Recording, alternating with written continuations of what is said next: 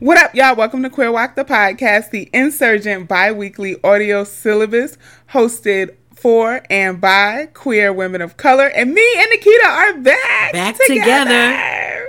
Together again. I know y'all missed us. I know you love us. I am Money, and I'm not the one to play with, like a touch me not. That was that video you posted in the stories. What's her name? Amber? Yeah, Amber Abundance. Because she was like, how Megan know that? That's a deep cut lesbian reference. Yeah. What Amber say? I had to be taught that. Yeah, I had to be taught that, Megan. How you know about the touch me nots? I don't know. We know how Megan know about the touch me nots.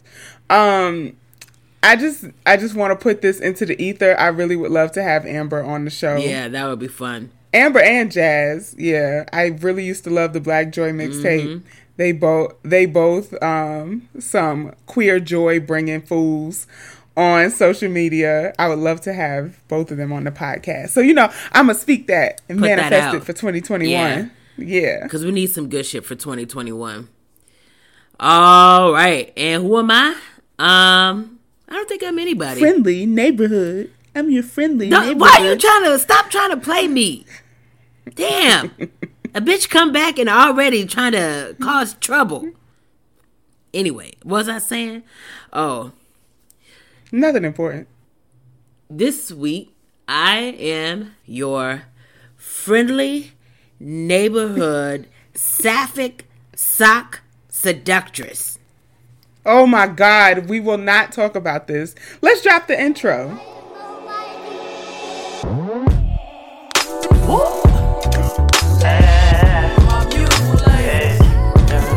Love your chocolate demeanor and your cocoa kisses. I see your flow from a distance. Your vibe incite my submission. I give you all of me. Wanna make you proud of me. We see the God in all you do. Your light is harmony. Hey, every type, darkest night, brightest light, I'm loving your soul. They hate you, replace you, taint you, but know that you gold. Worldwide from every continent, I just want you jiggle a little bit. Move them hips, feel that bliss. Hug your sis, make them piss. Don't resist your temptation, you amazing, no limitation. My favorite in this matrix, we move by your vibration, and that's love. I hope you hear that on the daily, cause baby you love. I hope you hear that on the daily, cause baby you love. I hope you hear that on the daily, cause baby, you love, you love. Hey. All right, Nikita. You want to tell folks where they can find us? Oh God, I don't even have the dynamic duo. Oh yes, so you can find us on all the social media things. So IG, also known as Instagram and Twitter at QueerWalkPod, P-O-D. You can find us on the Book of Faces. Facebook.com/QueerWalkPod. You can find us where this whole shebang began, which is Tumblr, queerwalk.com. And where can folks listen? I'm so glad you asked, because they can listen to us on SoundCloud, Pocket Cast, Castbox, Stitcher, and other major platforms where one can listen to podcasts, except for Spotify. All right.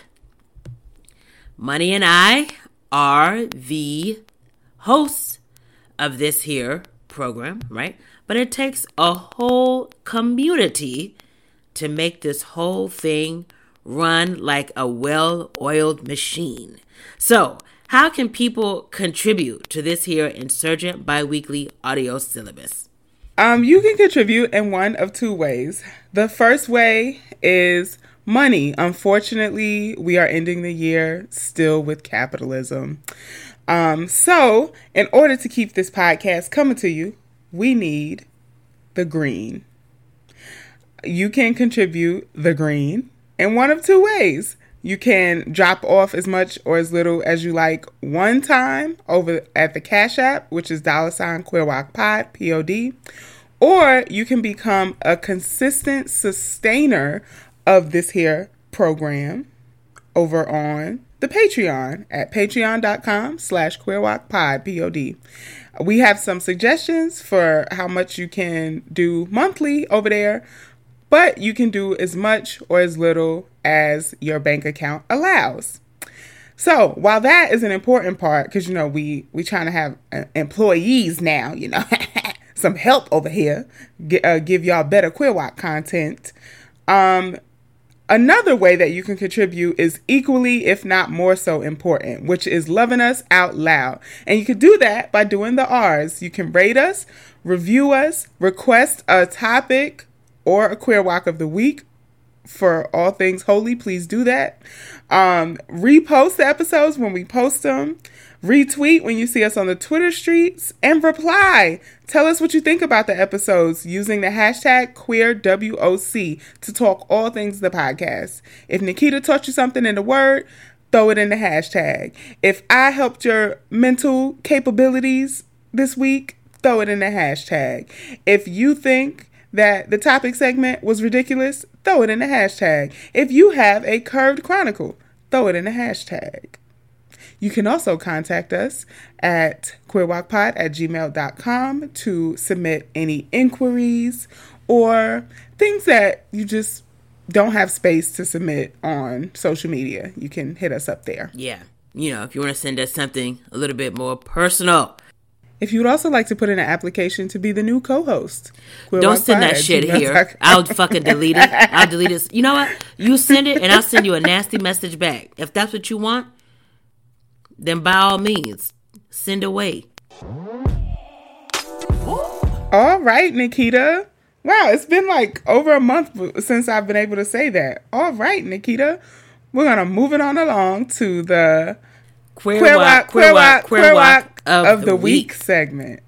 Can you tell folks what the Queer WOC of the Week segment is? Yes. So this is the Queer WOC / Queer POC of the Week, which is, I think my affectionate subtitle, parenthetical name of this segment is going to be the Roses segment. Because this is where we give people their flowers while they are still here with us.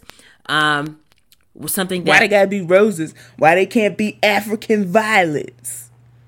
You overstand me? You about to get slapped in your third eye. That's what's finna happen, all right?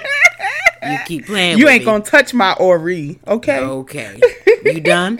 You finished? You feel good about that? You proud of yourself? Anyway, like I was saying, we give a queer woman of color or a queer person of color who's doing something that we think should be amplified, highlighted, uplifted, and celebrated. We give them their flowers while they're still here with us. So, Obnoxious Money, take it away. All right. So, Queer WOC of the Week this week. Okay, before I get into the person that we're giving flowers to this week, I just wanted to shout out Chika and Megan Thee Stallion, because, you know, our queer icon. All of your faves are gay. But I just wanted to shout the two of them out for Grammy nominations. And, you know, I'll say that with a little asterisk because anybody who's like truly into music knows that the Grammys is some bullshit. Incredibly anti-black, incredibly a boys club, and like consistently and routinely leaves out like queer folks and women who are making incredible music. But I think it is like an accomplishment to be acknowledged. It's like the highest level of music accomplishment. And so both Chika and Meg were nominated for Best New Artist category. That's a really tough category. They're going against each other. They're both like worthy of it. And D Smoke, who's Sir's brother, also in that category. So, you know, like I there's a lot of people that I listen to in that category who have been making music for like 5 years, but you know, the Grammys just decided that they wanted to acknowledge their work. And even though Nikita has no idea who I'm talking about, I'm just really excited to see Chika, who is, you know, a dark-skinned, out lesbian, young as hell, from the Gump. Shout out to Montgomery. Just, you know, putting on for queer women of color. And, you know, I am claiming Meg. All you have to do is check them tweets and actually listened to her lyrics, and our fave is not hetero, at the very least. So I just want to say congratulations to y'all for them Grammy nominations. Yeah, well deserved. I don't know if I feel like Megan might be. I don't know if she's not hetero. Hetero flexible. Yeah, hetero flexible. Right. I think she might be open. Or she's bisexual and hetero romantic. You're gonna cut that out. Why? Oh, that's the terminology. I don't know if she has a romantic orientation. I don't know if that's what she would use to describe herself. Anyway. All right. So Queer Walk of the Week this week is Renee Green.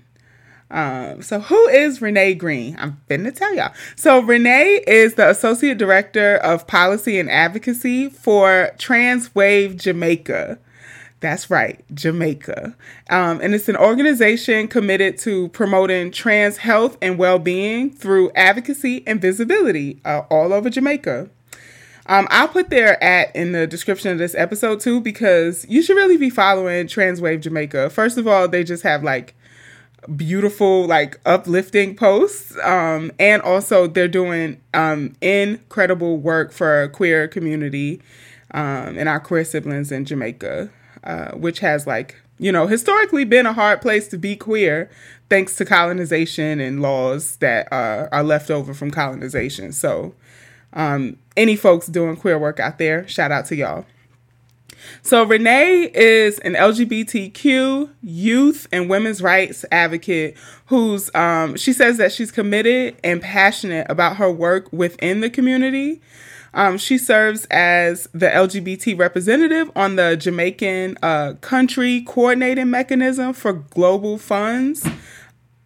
And her work there, basically, she tries to make sure that queer folks get money for the issues that impact them in Jamaica. She's conducted human rights workshops at the global level through the Human Rights Foundation.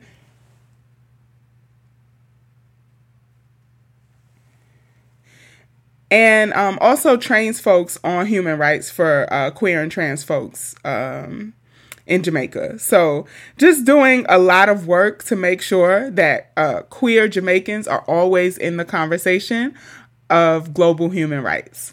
So a few things I'll just highlight that Renee has accomplished in her tenure in this position.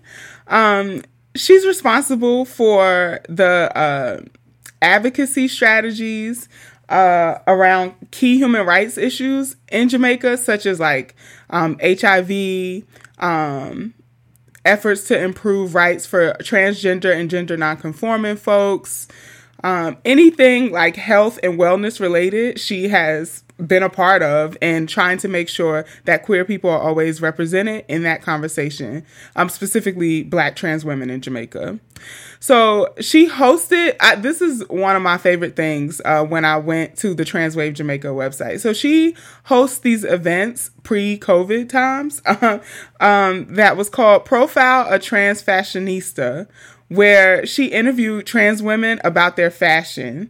And I just love that because Transwave Jamaica's whole mission is about health and well-being, right? Yeah. So it's like the visibility of our lives. Mm-hmm. And I've never seen anybody interview a trans woman about her fashion and right. Where she gets style inspiration from, and just seeing folks in their whole beingness is just so beautiful to me. And so I loved that. There's a bunch of profiles up on the Transwave website from the Profiler Trans Fashionista event, so y'all can go check those out.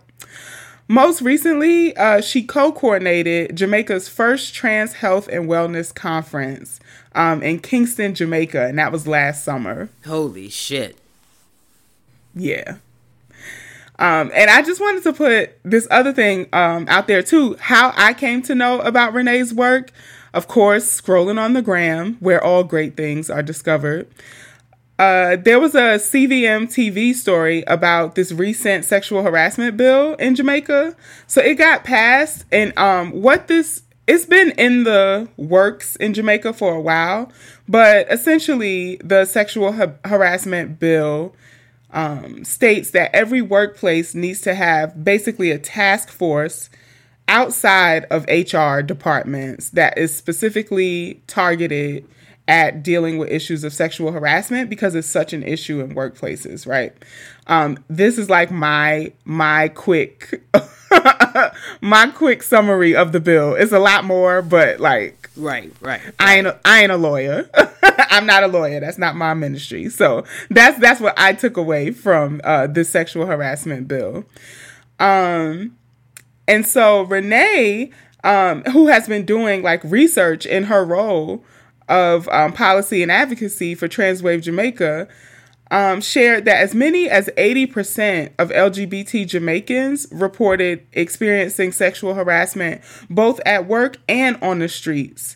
So she's continuing to push this, council that passed this bill to have street implications for this bill, not just workplace implications. Right. Exactly. Especially because trans folks in Jamaica experience unemployment at higher rates. And so we want to make sure that we're protected not just at work, but everywhere we are in Jamaica. And, following through with the work of Transwave Jamaica, she also wants specific language added about gender and sexuality to represent the diversity of folks that are impacted by sexual harassment, particularly because of their identities. And then lastly, she was just calling for like more transparency on how this bill will be rolled out. Like, how do y'all expect to like enforce this? And I mean, those are excellent critiques of any law that gets passed. And I just wanted to shout out Renee for doing that work in Jamaica. So sending love from Queer Walk, Renee. Yeah. Shout out to Renee. And shout out to Renee and the work of Transwave Jamaica. That's really inspiring and amazing. All right, Nikita. So we're going to move it on along to community contributors. Wow. And I think I do a better jazz riff interpretation on that than you. Wow, you really got me there. I lose it down. I wow. Cafe du Monde. I want to wow. Are you done? Zatarans. Okay, now I'm done. Okay. So, can you tell folks what the community contributor segment is, Nikita? Yes. So, the community contributor segment is a segment where we get to highlight you all. And as the segment title suggests, it's the segment where we hear the contributions from, you guessed it, the community. Okay, smartass. Would you like to shout out our new patrons? I was about to launch into who they were. Okay, so I had to pull it together. So the community contributor segment is the segment where we highlight you all. Because, it's the contributions from what? You guessed it, the community. Thanks. You want to go ahead and launch yourself? Yeet myself, as some people on the internet would say. Nikita, we have to stop with this. Because, my students keep using yeet, and I have no idea what it means or what they're... The only context that I've ever heard that word even uttered is if somebody is throwing something at you. It's like yeet. It's like you just like catapult it, launch it. Well, then why do people say it in like casual conversation? Like, I don't know. I'm not on the up and up and on the cutting edge of any of the young colloquialists. I thought it was a West Coast thing and I just didn't get it. Because they be like... It might be. They be like, okay, yeet, teacher. And I'm like, what? I don't know what that means. I don't know either. Anyway, go ahead. All right, so...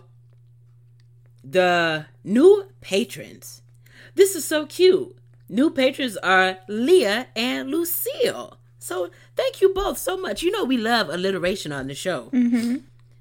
They're individuals. They're not like a... Oh, okay. Yeah, so that would be so cute. That would be cute, but they're individuals. I don't know if they know each other, but now they do. Because, hello, Queer Walk community. Be a love connection. What am I doing? Oh, my gosh. Anyway, you don't have to have a love connection in order to become a patron, just like Leah and Lucille.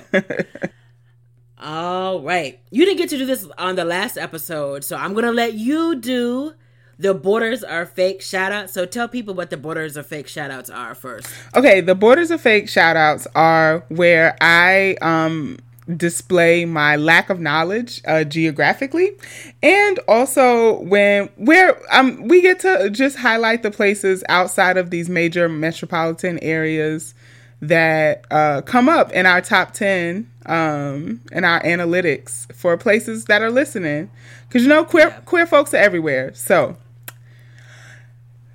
shout out to Flint, Texas. Shout out to Flint. Where is that, Nikita? I don't know. Somewhere in Texas. Not in your stomping grounds?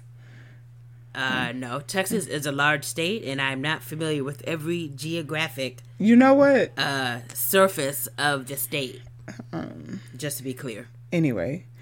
But I'm sure they are very special in Flint. I just be like, Texas, you from out there? Where that's at? Wow. Cupertino, California. Hey, Cupertino. Is it Cupertino? It could be Cupertino. Cupertino. Oh. No, it's Cupertino, you nerd. Okay. All right. Chatham. Cupertino? What the fuck is wrong with you? I don't know. These words just hurt my brain. Chatham, New York. I think it's Chatham.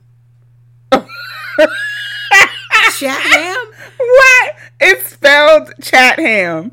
Why? I think it's Chatham. Why would it be Chatham? See? Anyway, New York. I know this is one of those upstate places. Shout out to Chatham. Chatham. Chatham. Y'all know your city. And last but not least, Lyon, France. Yeah. Or maybe it's Lyon. Oh, shit, maybe. So, go ahead. Isn't in French you just don't pronounce the rest of the word? It's just like... Yeah. And then it's all these... Lyon. So, before we started recording, Money was talking about the coffee she was drinking. So, let me tell y'all about y'all little bougie co-host. Oh, my gosh. So, she was like, I just love this coffee that I'm drinking. She was like, it's Café du Monde. And so what I think happened is Money was feeling herself. She's like, oh, we got new listeners from France. So let me just go ahead and drink coffee from France. Actually, no. Yeah, that's what happened. I got the coffee and chicory blend from Café du Monde yesterday. Yeah. Before I even knew that we had listeners from France in the top 10. So, and she made it in her French press. So she's feeling real fancy. Very French inspired. Okay. Very French inspired. I'm going to stick with my Cafe Bustelo, all right? Okay. Good luck. Oh, you see how classist and egregious. I was drinking Bustelo on Monday, but right now I'm like, Café du Monde. I'll be drinking this in Lyon, France. Or Lyon, France. Lyon. All right. So we're going to move it on along to the crown jewel of this Insurgent Biweekly audio syllabus, which is the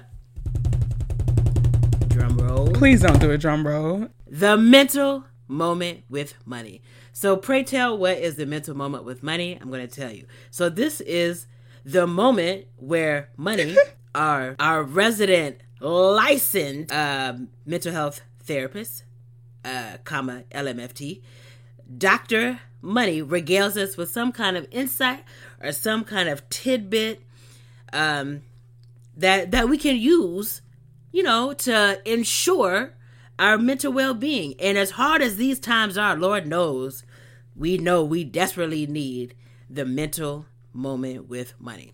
So without further ado, Money. Well, I gave y'all an acronym. I know y'all have been missing the alliteration, and now I'm back on my bullshit with a list. So, I I hope that this mental moment is helpful. Nikita knows this. I've had like a few meltdowns about quarantine, holiday season, including a little rift, spat between the two of us around this. So you just gonna put all our business out here? They need to know. I mean, this is what my therapist said is, when now she's just your therapist. Okay. What our therapist said is, see, we are completely enmeshed, and I'm starting to worry that we might be not interdependent but codependent. But for the record, we see the same therapist, but it's like we're not doing like friend couples therapy. No. Although there's nothing wrong with that. No, it's definitely, I love those sessions with friends where I'm the therapist, but no, we just see the same mental health provider. Because surprise, surprise, not that many Black queer therapists. Shocker. But yeah, when we can work through things, like that's the test of a true friendship. Like it's really easy to be friends in easy times. Yeah. But yeah. So, and it relates to the mental moment. Yeah. So, I've been thinking just about, quarantine, holiday season, and like how to cope with just limited social interaction or an alternative interaction to what you were hoping holiday 2020 season would look like. Balancing the physical health risk with the emotional health risks, so it's just been a lot, and I felt like Nikita was just being like a very logical, cold Capricorn and not considering the emotional and mental health aspects of life. And, so we talked it out. I felt heard. She felt heard. And I think we're in a better place now. But let the record show that I was deeply considering those emotional, mental facets. But like the good part of any relationship, I was not communicating to Money the degree to which I was considering those things. That's an important distinction. Yeah. Well, if you don't mention it, you can't manage it. So, shout out to Mr. Rogers. Yeah. All right. So, with that being said, this inspiration from my own personal life, I've created a list of 5 ways to cope with having alternative holiday plans during the quarantine season. Thanks to our country being shit at public health. A public health crisis. Public health, yeah. Yep. All right. So some of this inspiration also comes from the listicle that Greatest did. So I will put the link to that listicle in the description of this episode because they actually have like 13 different strategies you can use. But I wanted to do it more like mental health inspired, not just like here's things you can do. But, if you're more like hands-on of like, okay, now tell me what to do, then check that listicle out. It's pretty good. So the first thing I would say about dealing with feelings that are coming up through quarantine holiday season is, y'all know I'm a narrative therapist, to challenge your narratives around holidays. So what do I mean by this? I mean that there's a dominant holiday narrative of what holidays are supposed to look like. You don't have to search for what that narrative is. Like just throw on any holiday movie and you'll see the cultural expectations of what holiday celebrations are supposed to look like. Big, full of ugly sweaters, family all around, snowy locations, possibly spiking the eggnog, like you'll see what our culture has agreed a holiday is supposed to look like. Then there's the family narrative, right? When I was writing this down, I was thinking about that episode of This Is Us. I think it's their first like Thanksgiving episode where they have this whole family ritual of what they do for Thanksgiving, right? Thanksgiving. Yeah, they like walk a mile and do this and watch this movie, right? So these are all the like family narratives that you grew up with. Like, this is how we celebrate this this holiday. So you have those two competing narratives, and this year you have an opportunity to create your own narrative. What is it that you actually want to do to observe these days or not observe these days? Why do you even celebrate? Do you even agree with the underpinnings of the holiday? These are all questions that we don't make space to ask when we're stuck in the dominant narratives of holidays. I think a lot of time, I used to have a lot of students, because I teach the cultural class, they would say that that they celebrate Christmas not as a religious holiday, but as a like consumerist holiday. And I'm like, what does that even mean? What is a consumerist holiday? Like, what, you know? And so really starting to evaluate if these values that undergird these holidays even line up to reflect your own. Right. Because, I mean, to be honest, when it comes to Thanksgiving, I feel like in 6th grade, I discovered, like, oh, this whole, like, happy feast with indigenous folks and colonizers is a lie. Right. But, you know, I do love getting together with my folks and eating. Like, that's a thing I enjoy. And so how do we create another space and opportunity to do that when we all have time off from work and stuff? And then I also, under like challenging your narratives around this, is to feel your feelings around having a different type of holiday this year. Yeah. Write about it. A lot of times holidays bring up feelings of grief because we remember folks that we've like lost, or this year folks we can't see due to coronavirus. So write about it. If you're not a writer, draw about it. If you're not a creative, twerk about it. Do the body challenge. Whatever you have to do to like let that feeling exist and flow through, and not get stuck in it, right? So for me, that's like writing and drawing and kind of twerking, but whatever you need to do to feel it. I think a lot of us through quarantine have been trying to like stuff down our reactions to stuff. And that won't be good in the long term for our mental health. So just allow yourself to feel the feels. And then my last point on challenging your narrative around holidays is, this is a lot of what I was feeling. Like, being alone for the holidays is just a statement about your environment. It's not a statement on your relational worth. Or it's not a statement of how much love you have in your life. Like, so to say that you celebrate it by yourself is literally just a statement of who was around. It has nothing to do with how many people had you in their hearts on that day. So I've been like constantly pushing back at that, because this isn't the first, holiday. This is the first holiday because of a pandemic that I'm going to be spending alone. But I have celebrated holidays away from people I love for like years now because of graduate school. Yeah. And being broke and literally not being able to afford to go home. So yeah, just because you are solo celebrating or celebrating with a housemate or a partner instead of like, the huge amounts of people that love you, this doesn't say anything about how loved you are. It just says something about your environment. So about the conditions, right? Right. Okay, so my second point on my list is to connect with folks who you have.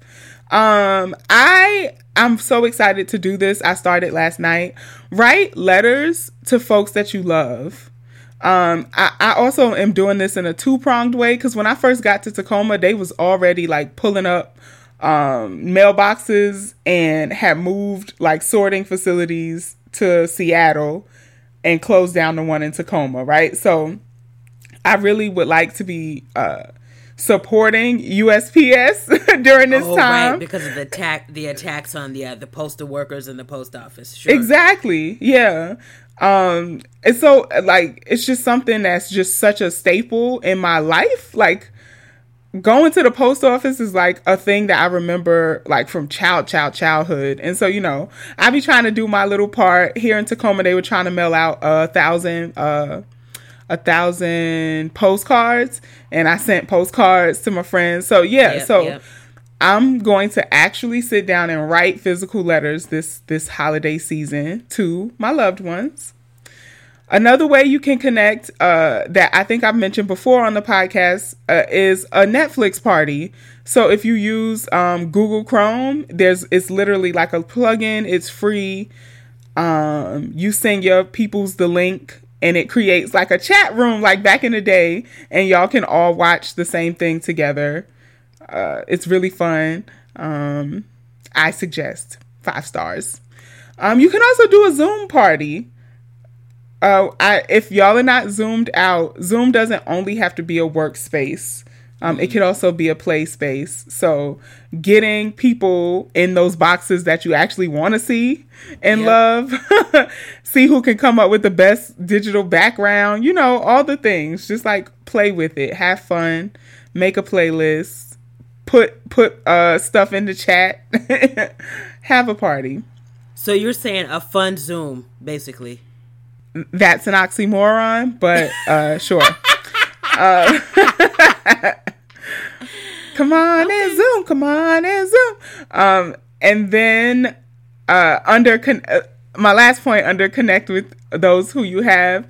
A lot of us don't live alone, you know? So are you living with like housemates? Are you cohabitating with like a love or kids? Get everybody involved and like, while y'all are together, enjoy being together. So many folks are like alone right now. So if you are cohabitating or sheltering in place with folks, don't just stay cooped up in your room, you know, like try to get involved with the people you have around you. So third on my list is create a memorable moment for yourself.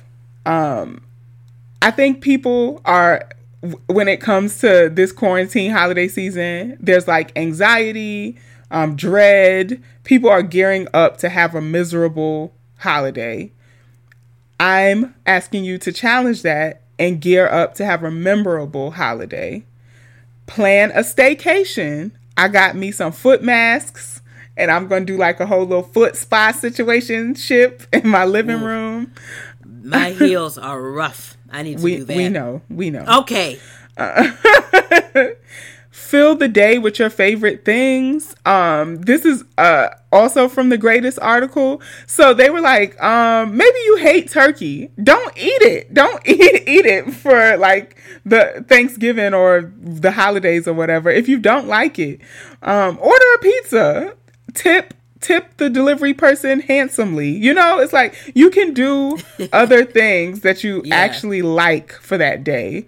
I remember I used to hate decorating the Christmas tree. Like, I just hated it. I don't know.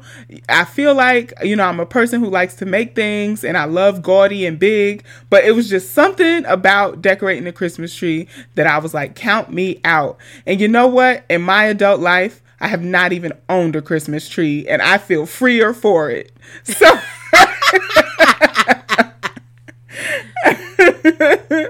but you know, my Kinara gonna be popping for Kwanzaa. So that's all that matters. Exactly. So fill your days with your favorite things. Create your own rituals around these holidays. You know, reinvent them. And then lastly, for memorable moments, I just would go for a hike, because first of all, when it's starting to get nippy outside, and second of all, on like days that are observed as holidays, folks don't be on the trails. They be like really empty and quiet, but they're also so beautiful with the trees either changing colors or losing their leaves. Yep. There's not as many like critters out because it's colder. You can just bundle up, make you a hot chocolate or some Café du Monde coffee, and put it in your thermos and just walk a trail. And it's really beautiful. And I just want to say to that, I think the thing that I keep pushing myself to do, especially as it gets like darker early, and it's like, I know like just like getting up and trying to be active is just so huge. Yeah. What do you call it? Behavioral activation. Behavioral activation. You got it. I just think that is At a girl, keep. Shut up. That would just go a long way, and like getting all those like things in your brain going to like help you feel a little bit better too. Mm-hmm. Yeah, I can't remember who said this. Maybe it was one of my students in one of their papers, but somewhere I saw like how I feel most human is to be surrounded by things that are not, you know? So it's like being being in nature, like seeing animals and critters, it just like reminds you of the experience of being a person. Yeah. So yeah, that's exactly how I feel. I need to find a new trail though, because if I walk around the park by my house one more time, you're gonna explode. I'm gonna lose it. Yeah. So yeah. I challenge myself to find a new path in Tacoma. So yeah. So number 4 on my list is volunteer in your community. Okay. So first I just want to give a shout out to Tacoma Housing Now. This was a group of unhoused folks and like clergy, religious workers. Y'all, the religious community out here is like really about it when it comes to social justice and specifically around housing and housing inequality and access in Tacoma. So a group that calls themselves Tacoma Housing Now took over Galt Middle School here in Tacoma. Let me say, so this school has been empty for 11 years, y'all. It's just been sitting there, big ass school, empty by itself. And folks have made efforts to convert it into affordable housing for houseless folks. And basically the city has not budged on it. And so Tacoma Housing Now took over the school, and they also wanted it to be like a community land trust, garden plans, all kind of things that would be absolutely amazing use of a vacant middle school that empty. Been sitting there for 11 years. And so they held on, I think, for a little over a week. And then as I was checking to like shout them out on this episode and updating, I got just really upset because Tacoma PD actually evicted them from the space. Again, a vacant middle school that has been so for over a decade. They were not allowed to stay in. And they were demanding that it be emergency housing for unhoused folks during, like we said, a pandemic, right? So so I just think it's absolutely disgusting that the police kicked Tacoma Housing Now out of that school, and I just wanted to shout them out. And in this volunteer in your community space, I've seen like just since I've been here in Tacoma, people who have put themselves on the line to stop evictions during this time. And we also have to think about like these folks who are taking over spaces and claiming them as sanctuaries for folks who don't have houses right now. So we should also be blocking those evictions, because we also, I think this has been more in my face since being here in Tacoma, and I've learned a lot more about it. But like the police are just absolute garbage to unhoused folks. So when we think about like those most impacted by things, like, nobody should be evicted, especially right now. But we absolutely have to watch out for our unhoused siblings, because the police be turning up on them and don't give a fuck. So, right. Yeah. So volunteer, help somebody block an eviction, and literally all you got to do is stand in the door. I've like watched it happen here, and it doesn't take many people. I saw like not even 10 people. It's probably like 6 folks, some kids, like blocking the door. And the police don't want that PR, right? They don't want that smoke. Right. They'll rather do something at like 2 a.m. when nobody is there, right? So exactly. It doesn't take a lot of us to protect all of us. So if you feel safe enough and are capable, help stop an eviction during this holiday season. Or if you're not that, that bout it, if you're not ready to throw hands with Tacoma PD, you can volunteer at like food service places that feed folks during the holidays. There's a place here in Tacoma called Nativity House. Again, another religious affiliated place that's like with the shits when it comes to access and giving folks food and stuff. I put a link to there's like a list of 21 places in the Washington area that are doing this. So, Solidarity is doing the work where you are, right? So I don't know about any other places, but of course. If you're in the Pacific Northwest, I got you. Give out little care bags to people that you see, maybe essential workers. Give them some, hand sanitizer and some wipes in a little care bag. Donate old clothes that you have around your house that you ain't gonna wear no more. You ain't worn that rainbow plaid shirt in 3 years, but it's still stuffed at the back of your closet. Just donate it. Folks need clothes. And also donate non-perishables. Food, there's so many. You know how and maybe in some neighborhoods you'll see the like little free library where it's like a little thing and you open it up and you can take a book. Around here, there's places like, there's little setups like that have non-perishable food in them. Oh my God, that's great. Yeah. So, just find a way to give to folks because this is really, really a time where people need it. So, and last but not least, remember why you're quarantining.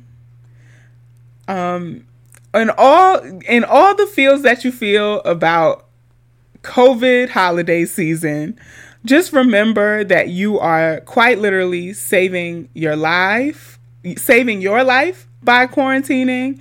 And this is like the biggest act of solidarity in keeping other people safe.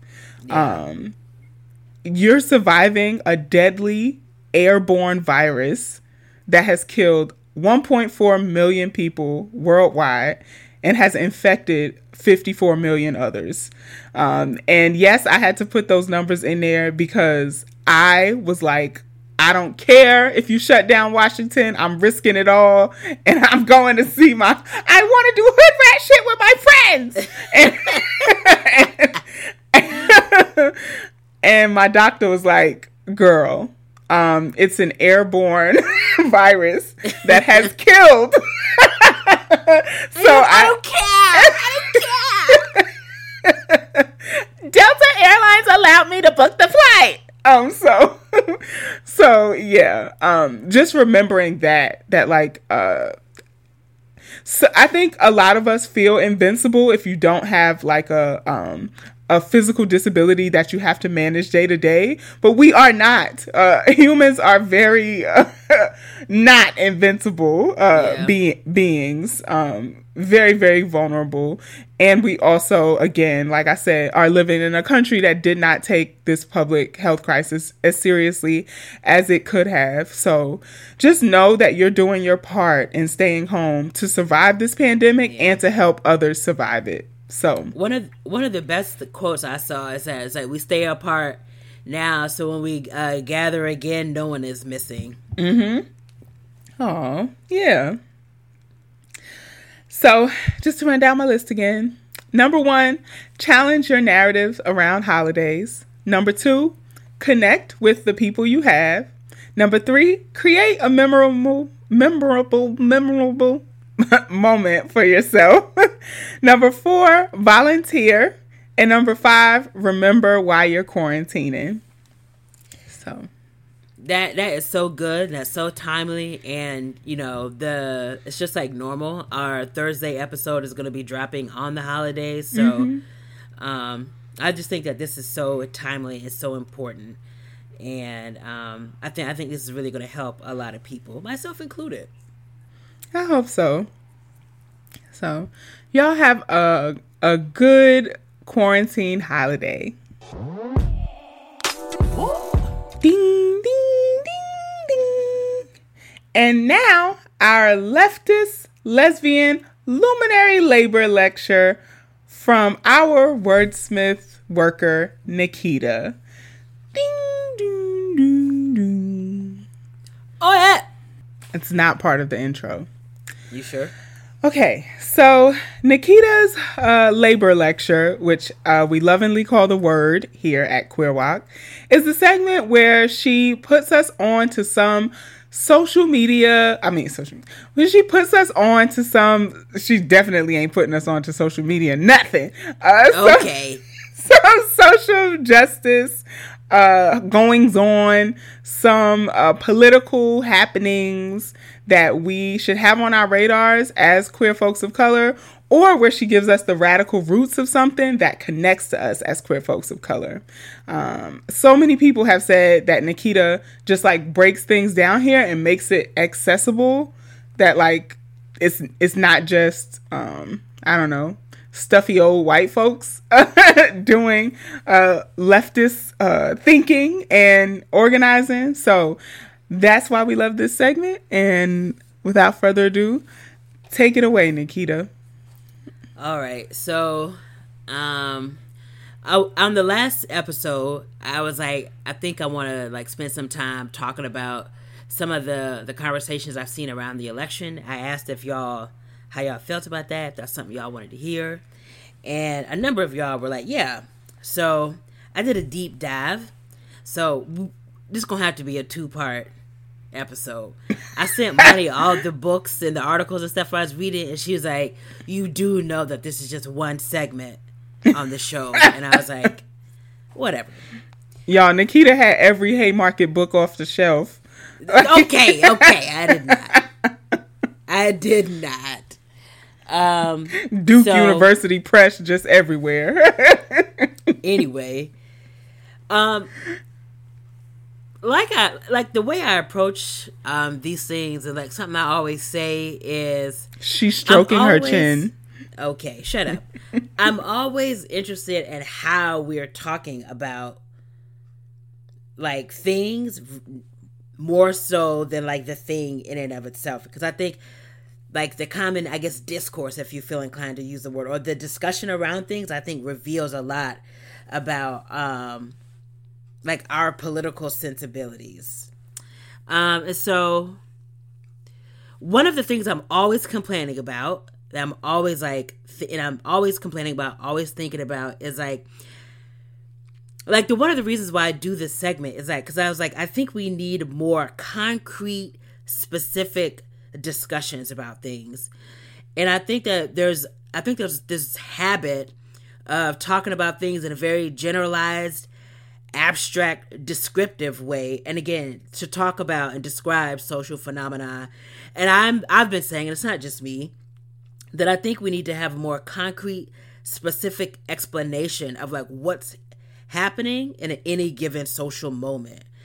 And it's like, this to me is this is one of the key purposes of social theory, is like to be able to describe, not just describe, but to be explained why certain like social phenomena are occurring in any given social, political, economic moment and context. And so the thing I was most interested in, and I think the thing that our listeners will probably be interested in, is like, I feel like there's all this discussion around the way that race and gender, and I think to a lesser extent class, like what that looked like in the election results, right? So I think it's important to say, and a lot of the stuff that I read, it's like, it's important to note that like, we're not going to have like the best available data on the election for months, maybe even years, right? Like once like things, people have time to actually comb through things. Like right now there's like some polling, exit polls, but it's like when you get like the actual available data, like that's not going to come for like a while. But also, I just want to say first and foremost, by no means am I any kind of like statistician. I wasn't like, I'm not somebody who's like combing through that. Okay, fix your face, Money. I mean, I'm not somebody who's like combing through that, you know, that kind of Nikita's data. brilliant, but she's not good with numbers. That's not me at all. So yeah, I didn't pour over the data, like the voter data. And there's things that, and I want to be clear that, like, I have more questions than I do answers.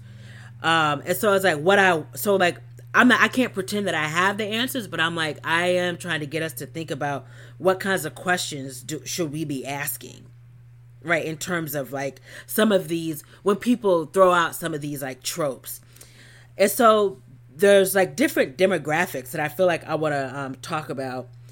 Like I said, it's going to have to be 2 parts, because it would just be like a whole episode to talk about it all in one. Uh-huh. So there's all this stuff around, like, white women voters, right? So that's first. Mm-hmm. All this stuff around black men voters, mm-hmm. stuff around black women, and then there's stuff around Latina voters. So I think I'm just going to mainly focus on the white women voters, not because white women are special, but because it's like for the past 2 election cycles, yeah, we've heard a particular kind of narrative about white women voters, mm-hmm. right? So I'm just going to focus on that for right now. So like I said, this has been a big, the thing around, so 55% of white women voters, and I think that phrase is important because people say 55% of white women, and that's like, no, 55% of white women voters. Side note, I saw that the election turnout, 65% of eligible voters voted in this election. That's some of the highest we've seen in a really long time. But in the grand scheme of other so-called liberal democracies, that's like pretty really low. Yeah. Like other countries, I can't remember. I saw this little infographic. Have like 80%. 80, mm-hmm. high 70s. So like 65% is low. But low in the grand scheme of other so-called, and other industrialized nations, but higher than it's been in the past. I think it might have said like 100 years, but don't quote me on that. So it says, from the available exit poll data, it's that about 55% of white women voters voted for Trump. And in the last election, it was like 53%. So it's about a 2% increase. And so because there's like a 2% increase, that's still roughly the same. So on some level, it's not a surprise that the discourse from 2016 is similar to now, because, the vote total has pretty much stayed the same. Mm-hmm. But I think I'm finding there are things, there's a way that this conversation goes that I don't actually think is helpful. And it's not particularly clarifying, right? So when people ask the common question, why are white women voting for Trump? The common answer, I'm going to ask you, because I want to demonstrate something. What's the answer that you normally hear about why white women vote for Trump, Money? Because they're picking their whiteness over their gender. Boom, mm-hmm. Right. So that's what I said, right? They're choosing, it's white supremacy, and they're choosing their racial interests over their gender interests. And it's like, so of course that's true. But there's 2 things that doesn't tell us anything, right? So it's like white supremacy and like racism, like as I think I said this on an episode before, there's like specific ways that these broader structures manifest themselves. That when we just say that kind of throwaway, abstracted generalization, it doesn't tell us. It doesn't give us any specificity, right? It doesn't give us specificity of how white supremacy is manifested in that moment. Yeah, yeah. So yeah, it doesn't offer any specific explanations of how racism is concretely shaping and animating white women's voting patterns. It doesn't break down anything in terms of like within the demographic of white women in terms of like class, region, marriage status, religion, etc. So that's the first thing. Okay. All right. So there's that piece. And then here's, I think, a second thing. And I think this might be a little controversial. So whenever I talk about intersecting, I'm more likely to talk about intersecting oppressions. I'll say this. I think there's a difference between talking about intersecting oppressions or intertwined oppression versus an intersecting identity. Uh-huh. Right? And so I think one of the problems with the way that we normally talk about intersecting oppression and identities is that it assumes that the primary identities or primary categories we're using for analysis are the primary identities that people have for themselves. Yep. Right? And so... Yeah. I think... Yeah. Go ahead. No, I was trying to think about what you were saying about like that statement that they choose their race over their gender doesn't tell us anything. And I was like, that's what I think it tells us, that gender is not a primary identity through which these white women voters are experiencing themselves. Right. Or I'm going to get to this. There's a particular kind of gendered way that white women voters who vote for Trump are thinking. There's a specific gendered way that they understand themselves, but it's not the feminist way that we understand gender. Okay. I'm going to get to that in a minute. I'm tuned in. So even I make the distinction between thinking and talking about intertwined systems of oppression and exploitation, because those systems are always operating and working, whether or not we're thinking about them, or whether we think that they apply to us or not. So I want to be clear about what I'm not saying, what I am saying. I'm saying that like racism is absolutely, and sexism is absolutely playing a role for these white women, but that's not how they're thinking about it. And when you want to try to understand voting patterns, you want to understand why. It's not about justifying their behavior, but it's about trying to understand why these people are making the political choices that they're making. And so I'm sure like these white women don't think I am voting for my racial interests over my perceived gender interests. That's not how they're thinking about it. Okay. Right?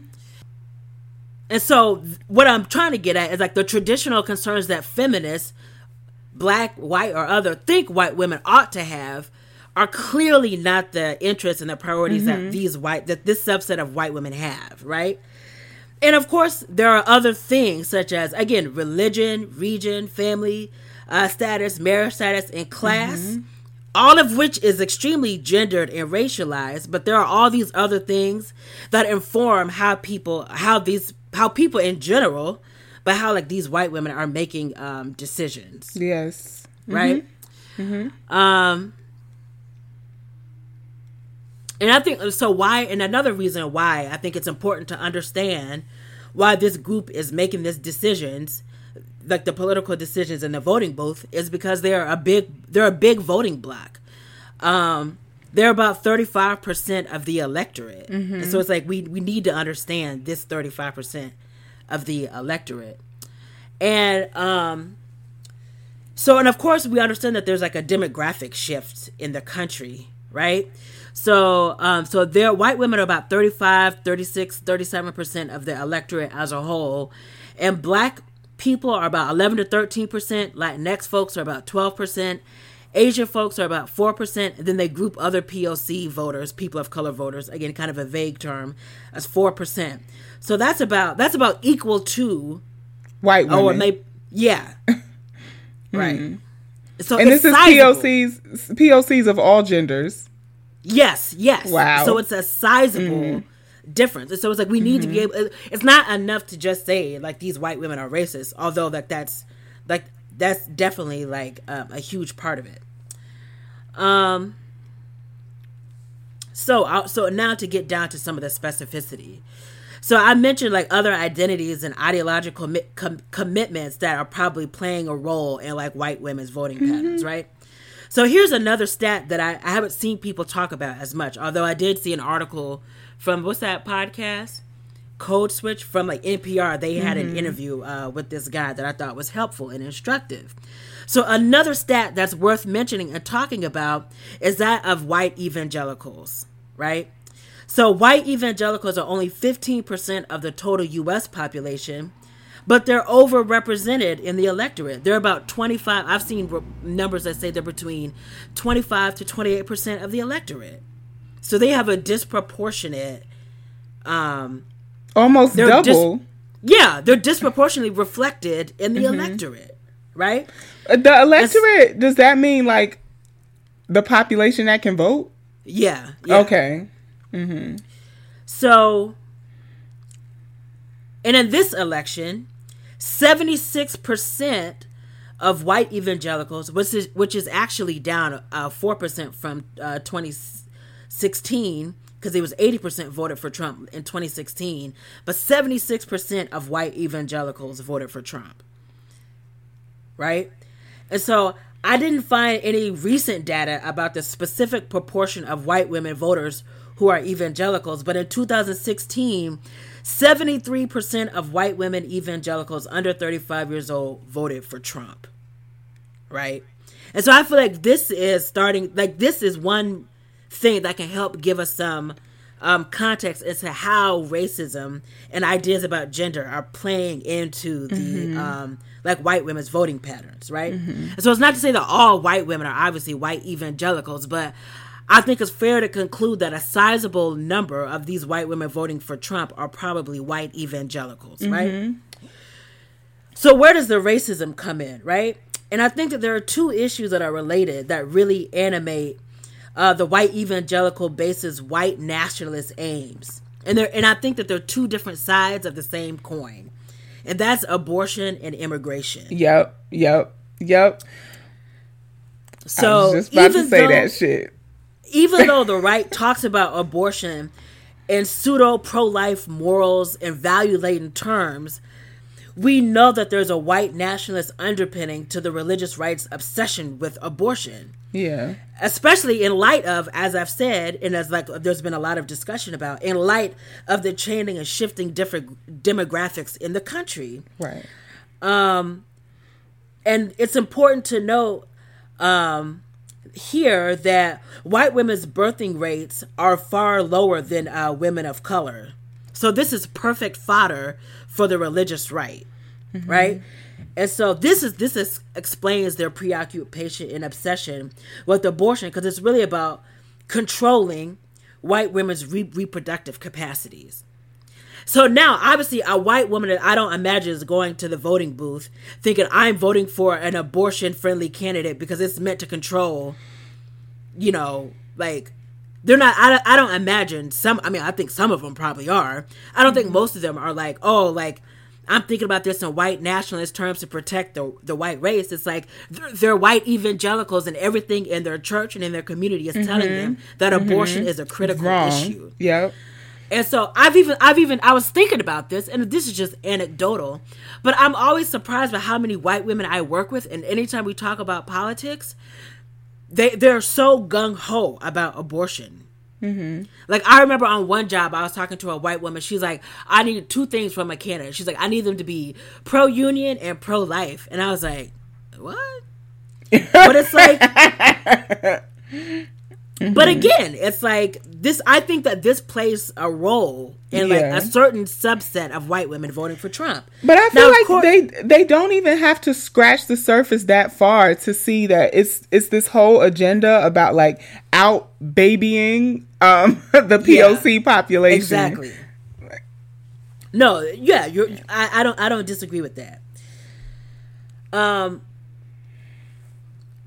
And given. And Trump has used this fact, like he's got this widespread evangelical support, right? And so we know that there's nothing even remotely religious or Christ-like about that bastard, right? But I know, like last year, like he was on the warpath talking about banning late-term abortions, right? So even he knows how to like keep his base supportive, right? So the other side of this coin, of racist population and reproduction control of white women, or reproduction and population control, is immigration. So Sarah Jaffe has a really good piece from 3 years ago, trying to answer the question about white women voting for Trump. And so she wrote it in 2017 to try to make sense of the 2016 election. And there's stuff in there that I think is like really useful and instructive. So, and again, to go back to the gender piece, so where I'm like, they're thinking about it in gender terms, not in the feminist way that we think about gender, but white women, I do think, are thinking about gender. And so one of the things that she reminds us, and that of course, like scores of Black women writers and authors have made the point of is that white supremacy is often about protecting and defending ideas about white women's purity. So like that's how they're thinking about gender, right? Right. So like instead of the ways that feminists think that we should be thinking about gender, the way that they're thinking about gender is manifesting in a different way, in a white supremacist, white nationalist way. Right? So think about all the stuff that Trump was saying about Mexican rapists, right? And thinking about and he was using the term illegal immigrants. I'm thinking about, there's this really obscenely ironic and Islamophobic way that the right talks about the alleged backwardness of Muslims in terms of like how they treat women. And so of course there's this like xenophobic idea about like these backward Muslim men who don't care about women are like coming into the country, and so like that plays a role into like the xenophobia and the strong anti-immigrant, anti-Muslim shit that's come from Trump.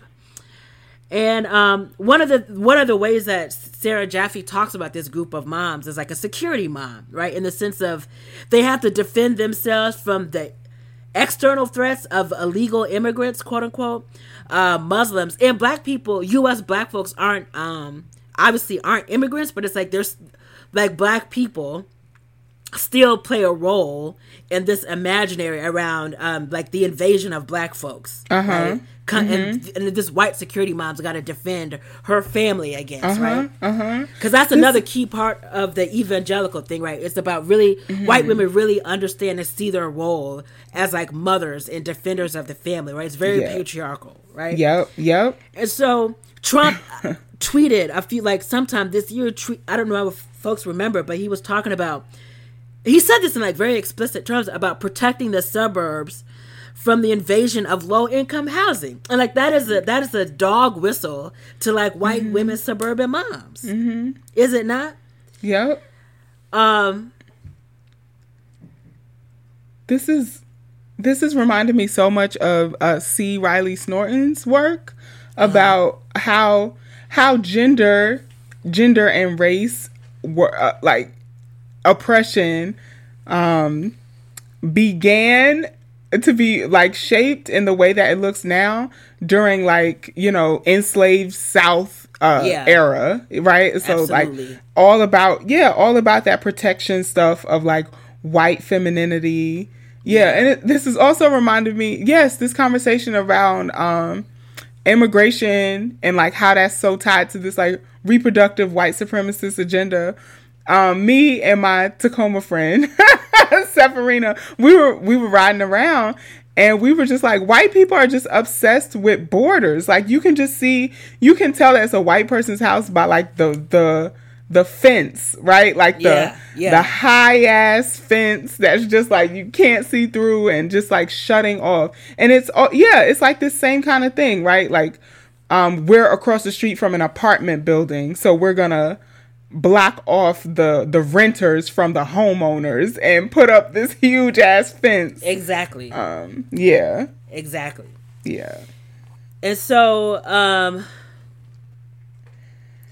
another thing that I wanted to mention and talk about is it's often mentioned that white women, and I don't have any sense about like white women married voters, like I said, but that white women are vote in this way because of like patriarchy, in the sense that they're often voting in the interests of their husbands and other men in their lives. Yeah. And I definitely think that that's true, but as others have pointed out, I think you got to be careful with that because it makes it seem as if white women are just dupes and stooges of their husbands. And it's like, no, there's like an act and there's like a benefit, from that. So it's not just like, oh, my husband tells me to do this, but that's also a very real thing. Exactly. And so there's also an interesting class component. So there's another sociologist, Arlie Hochschild, who wrote this book, and it's from 2016, and she was talking about how there's this, it's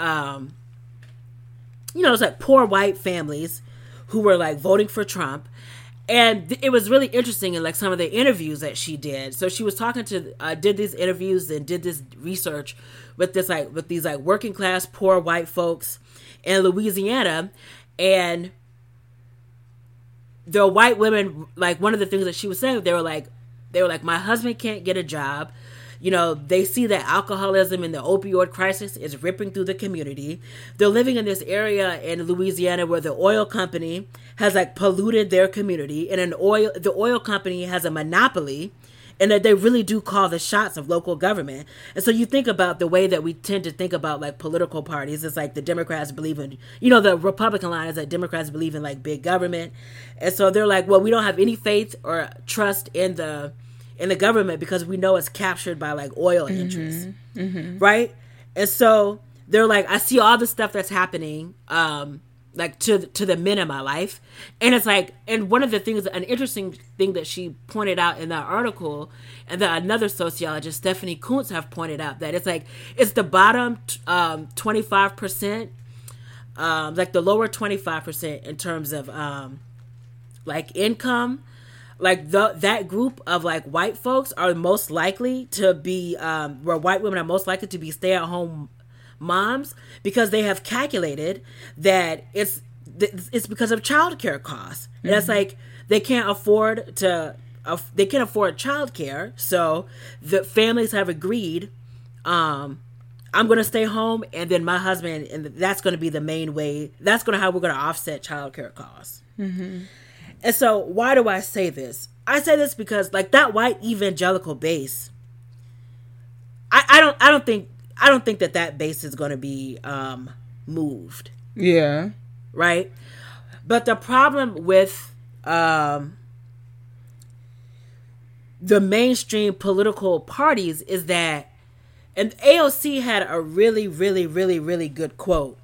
Because in this interview with the New York Times, where somebody was doing like a postmortem asking her about the election.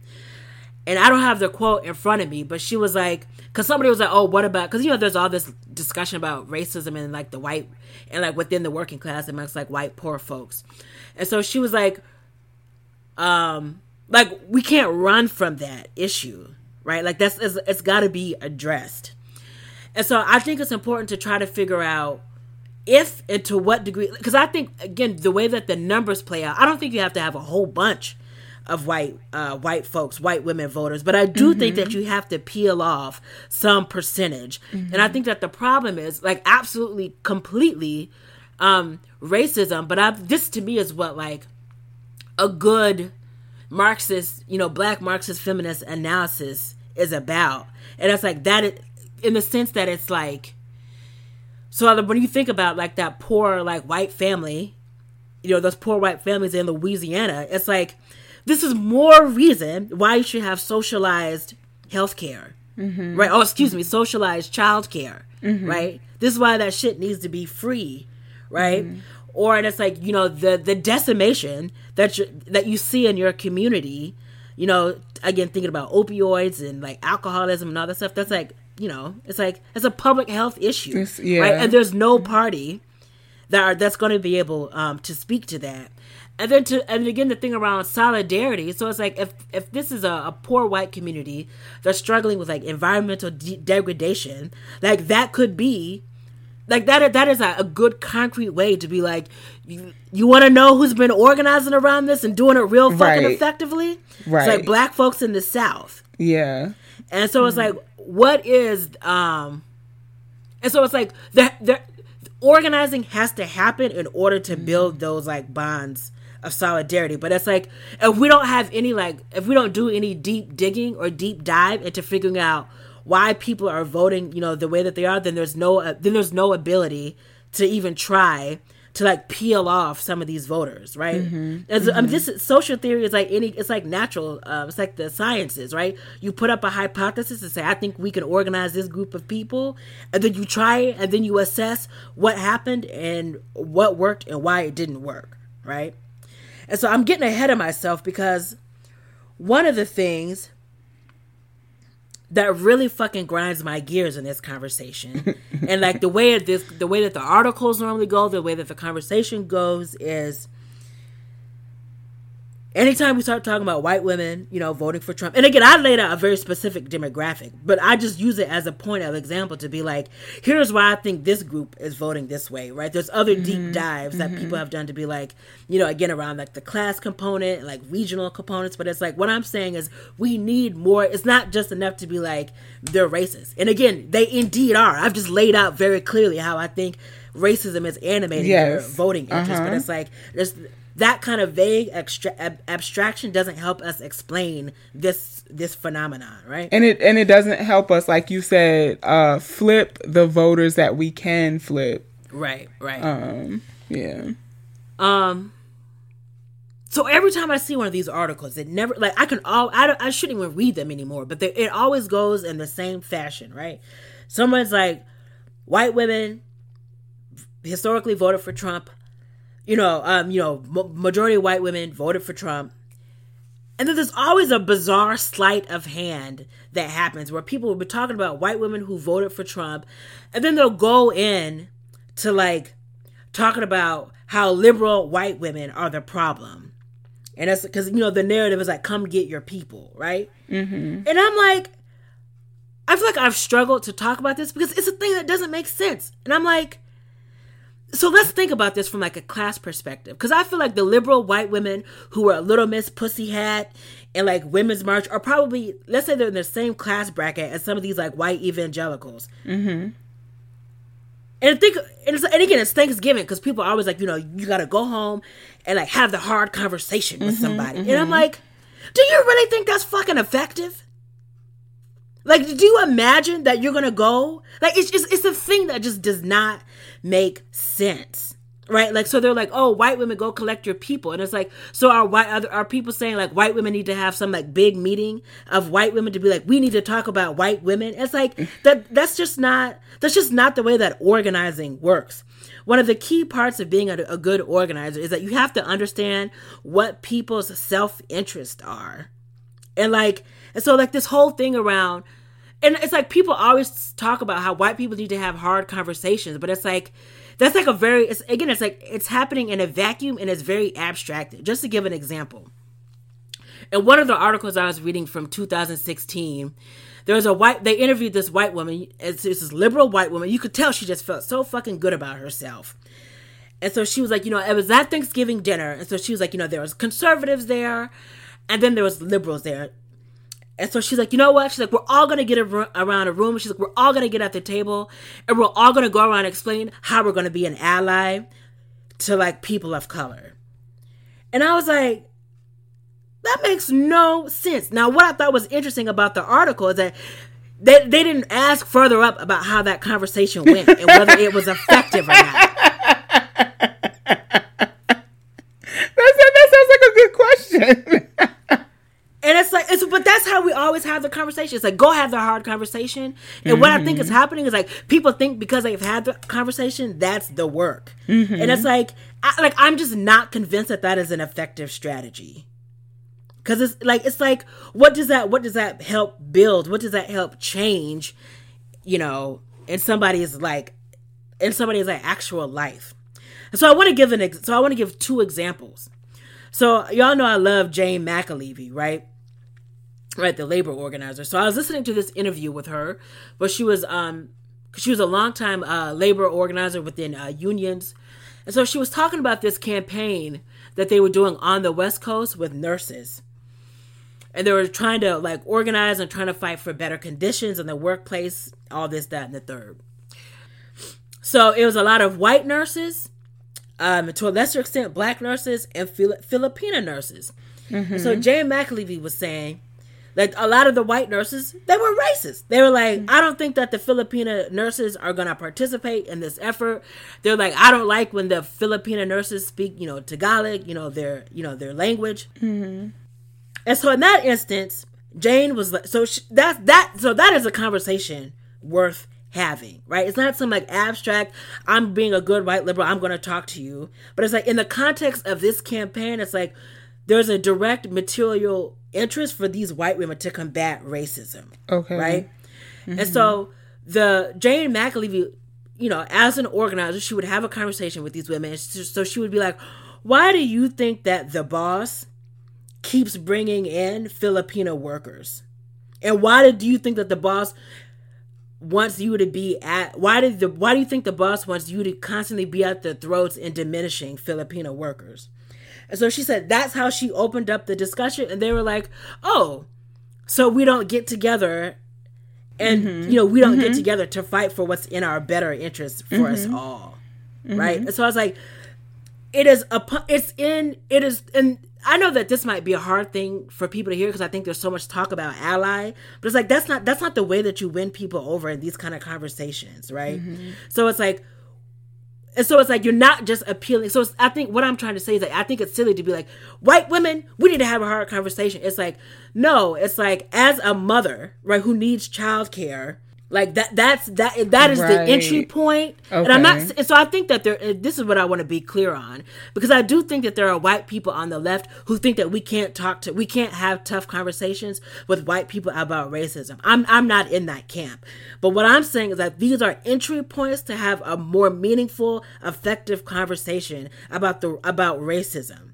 Right? Yeah. So it's like when you talk to a white woman who's like making, some poor white woman who's like voting for Trump, who's got all these ideas. Because, Trump makes these promises about bringing back infrastructure. Like, those are good jobs, right? And so it's like, of course, like, white people who are already going to be enticed and seduced by racism are going to be like, well, kick out the illegals and my husband gets a good job? Great. Right? So it's like, you need childcare. It's in your interest to have socialized childcare. And it's like, the reason why we don't have it is because every single attack on anything that's public in nature is born specifically from anti-black racism, right? Because everything we associate with like government and the public is like this whole thing about people always think black people are trying to get something for nothing, and in effect that ends it. The main target of that and the main victims of that are black people, but you end up being collateral damage. That is a far more effective way to have the conversation than just telling some random white woman, go out and collect your people. Like that's, or I'll say that is the way to collect the people. Not sitting around at Thanksgiving talking to somebody who there's no reason for them to shift. In that moment, right? Outside of like a value. There's no vested interest. And then another example, and again, going back to that thing around like the environmental stuff. So it's like, of course we know that like the environmental degradation and like pollution and that stuff disproportionately affects like, black folks and like people of color. But like, those are the ways, like if, like in this poor white community, even if there's not a whole bunch of black people or people of color in that, and I've seen this happen in organizing where people who are not normally in community get together, have the hard conversations and learn from one another because they're in the fight to change something in their direct communities. Yes. Yeah. You know what I'm saying? And so it's in those ways. So it's through campaigns and organizing where I think it's useful to have that conversation. Like, I think it's so interesting that everybody's always like, go talk to whoever. And I'm like, the first thing that I say to people is like, you need to be, so instead of just telling people go out and talk to whatever person at your Thanksgiving, and I'm not saying don't have those conversations, but there's only like an individual sort of, like there's no broader gain from that. The main thing I tell people is like, join an organization and in concert with others, like have an effective strategy around including like anti-racism or some kind of analysis of like race and racism within like an organizing campaign. I'm like, that is never the go. People this. That's never the go-to in these conversations. Yeah. Right? It's always have a fucking conversation with your racist ass whoever at Thanksgiving, and I'm like, no. Like again, get somebody joined in an effort where their material interest, where they have a stake in something, and then push the broader conversations around oppression. And just like the last thing I wanted to, like another example was like the teacher strike that happened in West Virginia, like I can't remember how many years ago, and like just going back to that point about the public, from what I remember, most of those teachers were white, and that was a strike that I think really like radicalized a whole bunch of white folks, but like white teachers in particular. Like I was on a job, I met a dude from West Virginia. And he was talking about being in the Capitol when they like stormed it and occupied it. And it was so funny because he was like, wow. And he was like, And he's like, yeah. He was like, he sounded kind of surprised. He was like, yeah, when we were in there, he was like, the police were out of control. And I'm like, you don't say. Shit. You don't say. You know, and so it's like, it's through that experience where that could be an entry point, you know, to talk to somebody. It's like, how come the police, it's not just like, the police are totally racist and they target like black folks, queer folks, and other folks, but it's like the same police that you are screaming about, like, you know, serve and protect, like in the midst of a fight. Like, how come the police who people want to say are workers, how come they're on the wrong side of this fight? Right? It's like, we know why they're on the wrong side, because like they're agents of the state. They're not real workers. They're not workers. Yeah. And so then that's an entry point to have a larger conversation about policing. But what I was going to say is that, like, so like how, and so that could be like a situation like with a predominantly white, like largely white female teaching force. How do you have a conversation about race?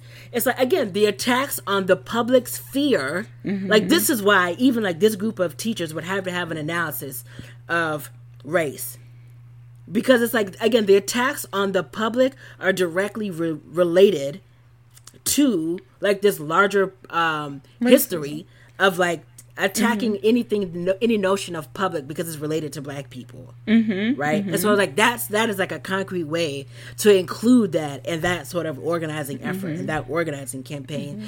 And again, going back to like the building relationships, it's like, I'm sure they learned a lot from, you know, the Chicago's Teachers Union, which is like a really fantastic around like the questions of like race, because it's like they're largely the student body is black and POC, right? I think that's just that's one of the things that really just like gets on my nerves, like these empty calls to be like, go have a hard conversation with the, you know, it's like it's a thing that you do to feel good, but I don't think we ever sit back to be like, is that a strategy that's actually effective? Working? You screaming at somebody over Thanksgiving. It reminds me of the courageous conversations that universities do when shit pop off. It's like, well, I mean, the students usually have sat back and been like, these don't work. Like, all these town halls and listening sessions and all this. Like, y'all just have it, and that's the action. Like, you think that's the fix. And then campus climate is just as hazardous and toxic as it was before. Exactly. But I would imagine it would be in the course of struggle and like organizing around something where people actually had a stake in, where there's an interest and there's a reason for people to like build those bonds of solidarity. You know of course, I mean? This is the last thing that I meant to say, and I wanted to point it up as a question that I think needs an answer. Going back to this thing about white women, you know, patriarchy voting in the interest of their husbands. The reason why, again, I say this stuff needs more like serious investigation is. Like, I think that that's true to an extent, but it's like, how do we make sense of the fact that white men's votes for Trump, they went down, it decreased by 5%.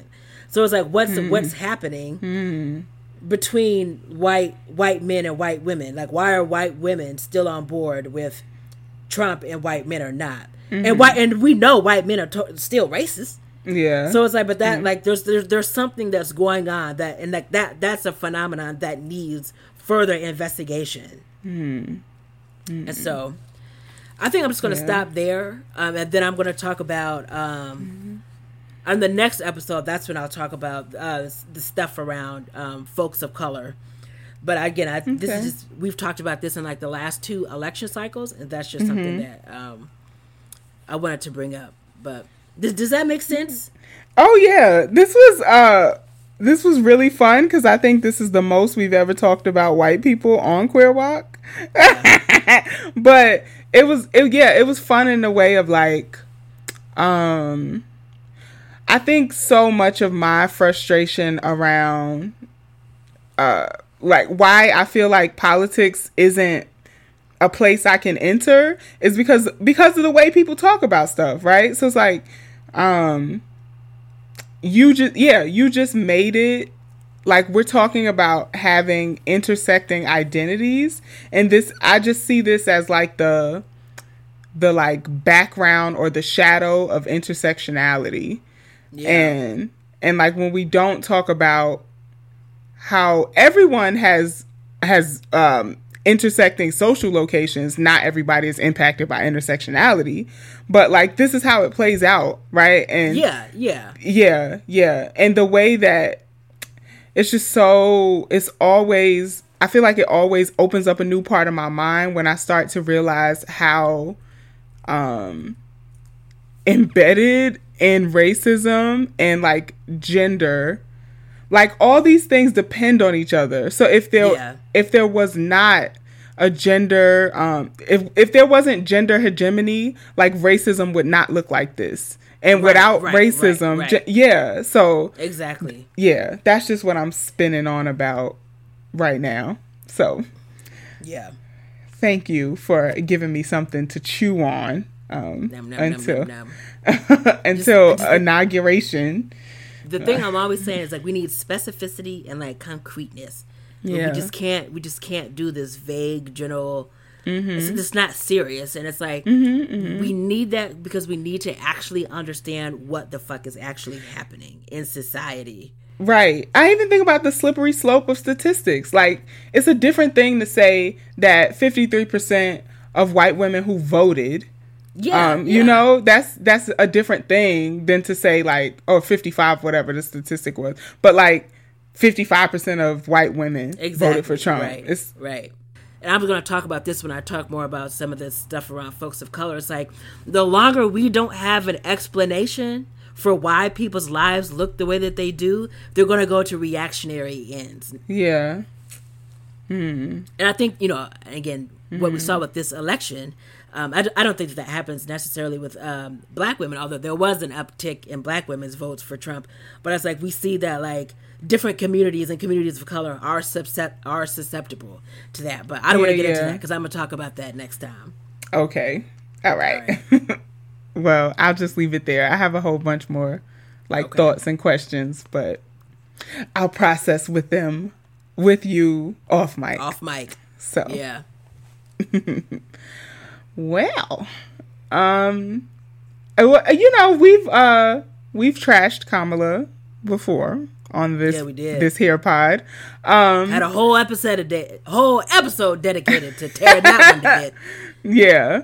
And you know, I feel like I had like a bifurcated consciousness when the results were called, because I was like, it's still all these things. It's still so much. It's still so much. But then also, I'm not going to act like I did not get like emotional, like seeing her walk up there, you know, not dressed in all black, dressed in all white, like the Omen. You know, like, you're so ridiculous. It did like do something for me. I mean, it does something because it means something. Like, I mean, y'all, I don't need to go into how I feel about Kamala, but I mean, like, I'm not so far removed to the fact that I can still acknowledge that means something in this society. Like, I saw some picture where it had all the former vice presidents, and there was a picture of Kamala, and one of my friends who's a leftist man of color was like, this is striking. Like, you have to admit that this is striking. And it's like, like, I will totally admit that. Yeah. Yeah. And like I always say, it's like, I would defend her from all kinds of racist of course. attacks. Absolutely. Yeah. There's, you know, it's the difference between like, struggling with versus struggling against, you know? Yeah. It's like, hey girl, you know, it's a difference between how I'm gonna be like, all right now, girl, versus, you know, how I'm gonna come for some terrible racist white man. You know, it's like, of course. All right, y'all. So this episode, we don't have a topic segment because we don't have anything that doesn't fit into our usual segments. But if you would like to hear us kiki about a topic, you can submit it to queerwalkpod@gmail.com, or you can just DM it to us. DM it to us, or throw it in the hashtag of something you would like to hear us talk about. All right. So, Nikita, you want to move it on along to the Curved Chronicles segment? Curved. And the Curved Chronicles segment is just where we talk about our dating woes and wins and or your dating woes and wins as queer folks of color.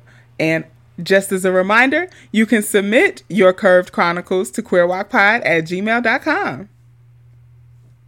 Or if you're feeling bold, you can just tag us in them as you talk about them. Wow, that's bold, yeah. That is bold. Nikita, you got any Curved Chronicles? I think I do. Ask your little stupid ass question. There's two things I was thinking about. Maybe I'll tell that one story later. Maybe not on this episode. You be leaving us out. Y'all see how Nikita be excluding us from her whole shenanigans? No, it's not. No, it's not a whole shenanigan. So I've been having this very intense debate. Oh my God, it's not even a debate. It's very intense debate with my boo about socks on or off during sex. Money. I'm shocked that you still have a boo, because that would have been a deal breaker. What? What? So where do you land on that? Socks on I am or off? all about a comfy socks in the midst of coitus. Stop calling it coitus, Nikita. That's what it's called. You sound like Madam Quigley, okay? This is not... Or what's that? Megatron sexual intercourse? Sexual intercourse. Is that what you want to call it? Yes, that would be better. Okay, so you wear socks. Wait, so there's two ways, because there's two ways to Yikes. talk about this. Do you wear socks? And or... Oh my God, here she go with her fucking specificity. Do you find it sexy, unsexy, or are you neutral? Okay, so first of all, I don't wear socks in bed. Period. Like, well, that's where you're wrong, pal. Regardless what's happening. Right out the gate, wrong. That is way too tight. That is too much stimulation on my feet, as I'm like, I just love the feeling of sheets against feet. And so there's no way that socks are going to be a part of my attire in bed. I saw a study though. It said that there was like a small study. No, you gonna think I'm bullshitting. I'm not. I'll post a link. It said that people who wear socks are more likely to orgasm during sex. That's what the science say. That's you not are even me. lying. I swear to God. There's no study on that. I mean, I think I doubt the statistical significance to that, because they didn't have that many couples in the study. But that's what the science said. I'm just following the science. I'm just being empirical. No, you're not. I am. I'm thinking of our friend Sequoia. Like, that ain't evidence-based, bitch. I think it's comfortable. And I like the look of it. Okay, that's the only reason why I'm pro socks during sex, is I want you to be max comfort. And if max comfort for you is having socks on, then do you, boo. I just like the aesthetic. I just like the look of somebody being naked from the ankles up. It's just, I don't know, ridiculous. Something about that's just cute. That is not cute at all. Cute. That is like, no, it's not. I feel like you've watched too much like homemade hood porn, like, for that to be cute to you. I was gonna ask. I feel like people like boots on Tim's. That's a thing. What's the difference? I don't. The sock. No. The sock is way cozier. I'm not gonna wear boots in bed. That's sick. Yeah, there are people who are like, "Oh, leave your shoes on," but I'm not one of those people. My preferred methodology for getting it in is like skin to skin. I like skin to skin. So that's what I'm saying. I like skin to skin. But you leave a little room for the imagination after post. I don't want to imaginate.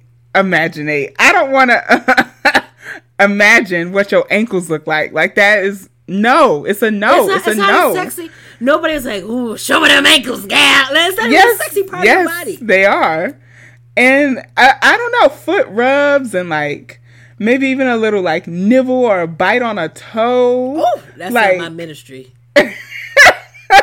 I just feel like when you cover something during sex, it's like this is off limits.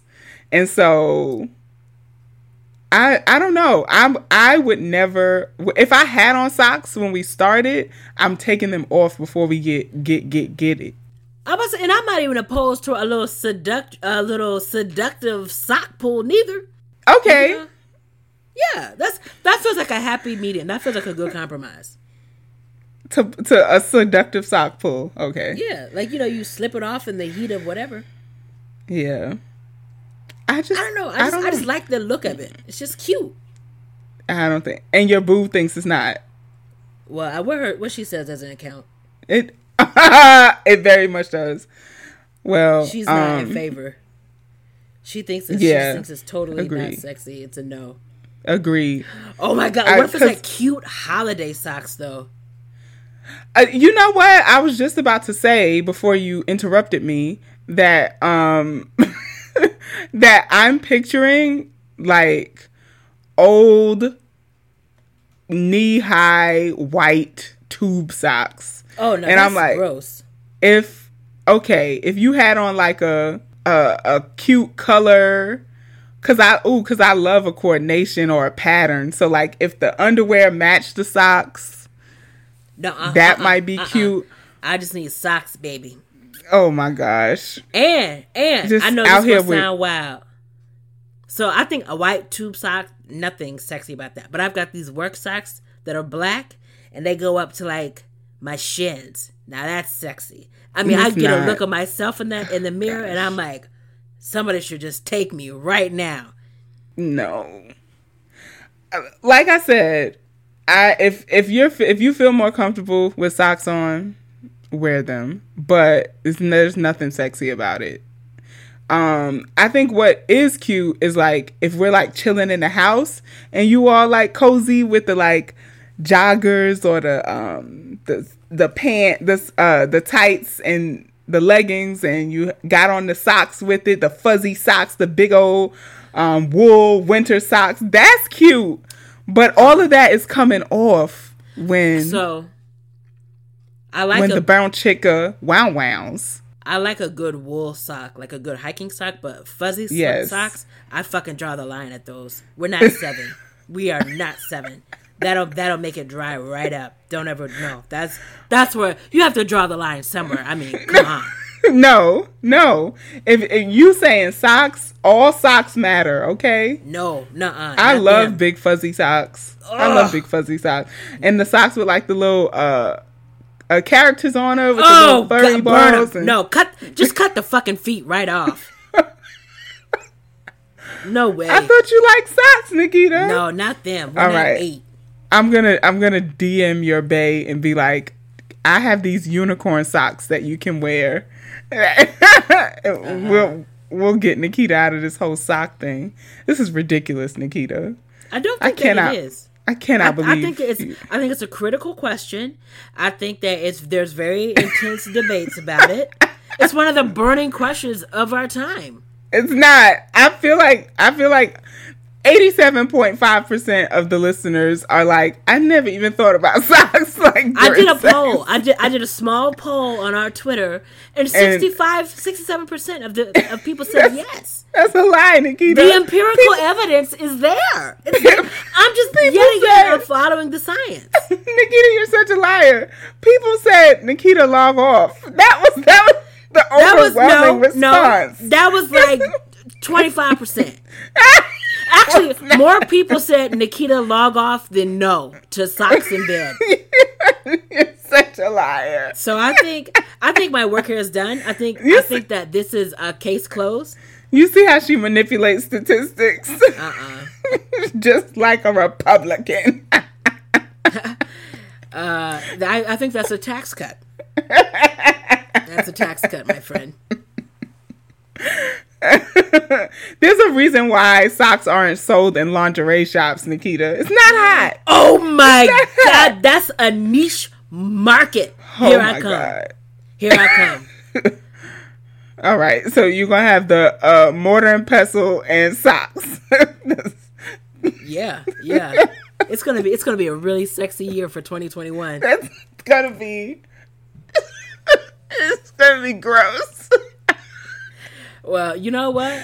When you're still doing your sockless, tasteless, basic sex, and my store of sexy sock lingerie is blowing up, I'm gonna be like, Monta who? I'll be rolling in all the dough I make naked, save for the socks. It's ridiculous. It's ridiculous. Anyway, use the hashtag to tell us if you enjoy a little coital fun with socks on or off. Use the hashtag QueerWalk or hashtag QueerWOCPOD. I don't think people care, Nikita. People care about this. And it's cold now. This is a prime reason why we have to talk about it. You know, what do they always say about millennials? Nobody has a house. What do they say? If your walls have this, if your ceiling looks like this, if you have a popcorn ceiling, you don't have to worry about the tax increase. We all live in poorly insulated apartments. We have to have socks. It's a critical That's what time. covers are for. That's what covers are for. No, socks are not warming you. They're not warming you up. They do. They keep the heat in. The activity should be vigorous enough for you to be warm. So They what? keep the heat Next in. we gonna have hats during sex? Is that? Oh my God. Could you, I mean, I know you don't want to picture this, but socks and the Nikita? newsboy, I'd be knocking him dead. Nikita. Or, you know what? If No. I was feeling real hip, a backwards, No. A backwards nothing. what do No. you call that? I'm blanking. The baseball A dad hat? No, not the dad hat, but what's the term for it? A snapback. A backwards snap. Oh my God, that would be sexy right there. It wouldn't. It would. It wouldn't. I feel would. like, well, just know if you're getting it in with money, nudity is expected. Do you know it? Complete.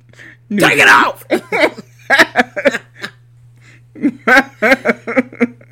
No damn socks. I wish somebody would wear a hat. I'm pulling it off. I have like a hair thing. I have a hair thing, especially around natural hair, especially around locks. I wish you would be wearing a hat. It won't last very long. Just rip it off. Probably just rip it into a million pieces and can't ever wear the fucking hat again. Anyway, enough with my nonsense. You got any Curve Chronicles? I mean, I don't know. I guess I'm taken. I'm spoken for. I'm betrothed, whatever. Betrothed. Okay. Betrothed. Okay. That's why they're gonna stop. I say this all the time, but they're gonna start revoking, repossessing PhDs because you niggas don't know how to act. Betrothed, money, yoked. Nikita, if you do not stop with your you are always haranguing me. Haranguing. Or Here we go. You go on your diatribes about Okay. Keep my going. educational access as a black woman. Okay. All right. That's enough. You don't believe that black women should learn. Somebody who gives a leftist lesbian luminary lecture doesn't believe black women should learn. Okay, buddy. Enough with your tirades. Boy, that Cafe Du Monde really got your head fucked up, don't it? Yeah, I have a boo. What kind of ceiling you got? A popcorn. Exactly. Exactly. The same shit I got, okay? Popcorn. And, it's not only popcorn, but it leak when it rains. Exactly. Yeah. Queen Money. Remember. You think you in the royal court. But yeah, I mean, it's been cool. you know, we'll see. She likes wearing socks. She's like a sock fanatic. So I'm sure she'll weigh in on this debate. Sounds like a fantastic person. A great person. That's the sign of a healthy relationship, that my partner likes socks. Oh, she wears socks? Oh, yeah, that's the keeper right there. Hang on to that. I guess I do have something for Curve Chronicle other than, I have a babe. But, like, what... It's really hard to figure out, like, what to call each other, because I feel like this is a perpetual queer dilemma. It's like, I don't want to say of a certain age, right? Because it's like, I don't want to say my girlfriend. Like, we both in our 30s. Yeah. It's like, it would have been cute to say my girlfriend in high school, like even in my 20s. But now, girlfriend just feels like not weighty enough, I guess. Yeah. We don't have a law firm together. We don't have an LLC together. So partner just feels it don't slap. Yeah, partner don't slap. Partner also, I feel like has been co-opted by the cisheads, and the people think that they doing a big thing when they're like, my partner. And it's like, okay, all right. So I don't like partner. It doesn't give me the warm fuzzies. It feels, very clinical, sterile. My partner. Yeah. So I like my my love, my honey. Honey, yeah. I listen to my sweets. Yeah. What's the podcast? How to Survive the End of the World with Adrienne Marie Brown and Autumn Brown. And they say things like my honey or my sweets. My sweets was doing this. I was like, oh, that's cute. I like that. Yeah. My boo will sometimes say my person. My person, yeah. Yeah. Oh, how very Christina Yang of her. Okay. Grace. But yeah, Sandra Oh could still get it. To this day! With the socks on or off, I tell you that. Oh my God. Okay, and we're done here. All right, y'all. So if y'all have any suggestions for what do you call your sweets? Your significant other, your boo. Yeah. Your partner just don't get it. It don't it don't got no zhuzh, don't got no juice, no oomph. Yeah. Mm-hmm. My Siggo. That sounds disgusting. Like significant other? Siggo? Yeah. I don't like that. Siggo. What? It reminds me of Greek life is why I don't like it. That's why I don't like. Maybe that's why, Yeah. Seems like I should do some kind of call after it. Yeah. Siggo. Yeah. It's like my Siggo. Oh my gosh. Maybe gonna pull your tongue out for that. All right, y'all. So just as a reminder, we always take a break for December. So this is our last episode of 2020. I hope it's long enough that y'all don't feel left hanging as we end out this year that has truly been a roller coaster ride. Yeah. But just because we won't be dropping episodes doesn't mean that we won't be around. Me and Nikita are actual friends in actual life.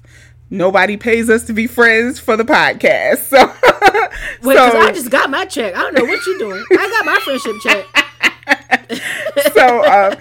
So you'll catch us on Instagram at QueerWalkPod. We'll probably do a couple lives in December. Nikita's also a Capricorn who thinks she Jesus because they have the same observed birthday. So, we'll be celebrating Nikita in December. I won't have no job after the 17th because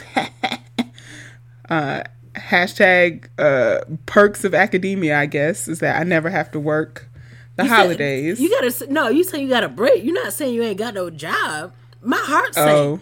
Because you're not living in my back room. You're right. I will be on holiday. So That Cafe Du Monde just keep having you acting brand new. That's cute. That's real cute. You know how people be like, new phone, who this? And be like, Cafe Du Monde, who is this? I'm sorry, I can't hear you over my beignet. Okay.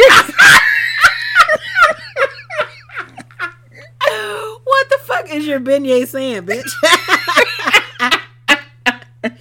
Why that thing screaming? Why you can't hear over it? So I say all that to say y'all can still catch us out here. We just won't be dropping new episodes in December. We need a chance to recharge and recalibrate. So we take a break in December's. I'm gonna miss y'all, and we'll be back in 2021. And 2021, pretty early in the year, we'll see episode 100 of Queer Walk. So yeah, that's gonna be exciting. It really will. I can't believe this is still going. So shout out to y'all for keeping us going. Yeah. All right, y'all. This has been Money, and I'm not the one to play with, like a touch me not. And this has been Nikita, your friendly neighborhood sapphic sock seductress. Oh my God. Sock and seduction don't even belong in the same sentence. But you just listened to Queer Walk, the podcast, the last episode of 2020. Bye, y'all.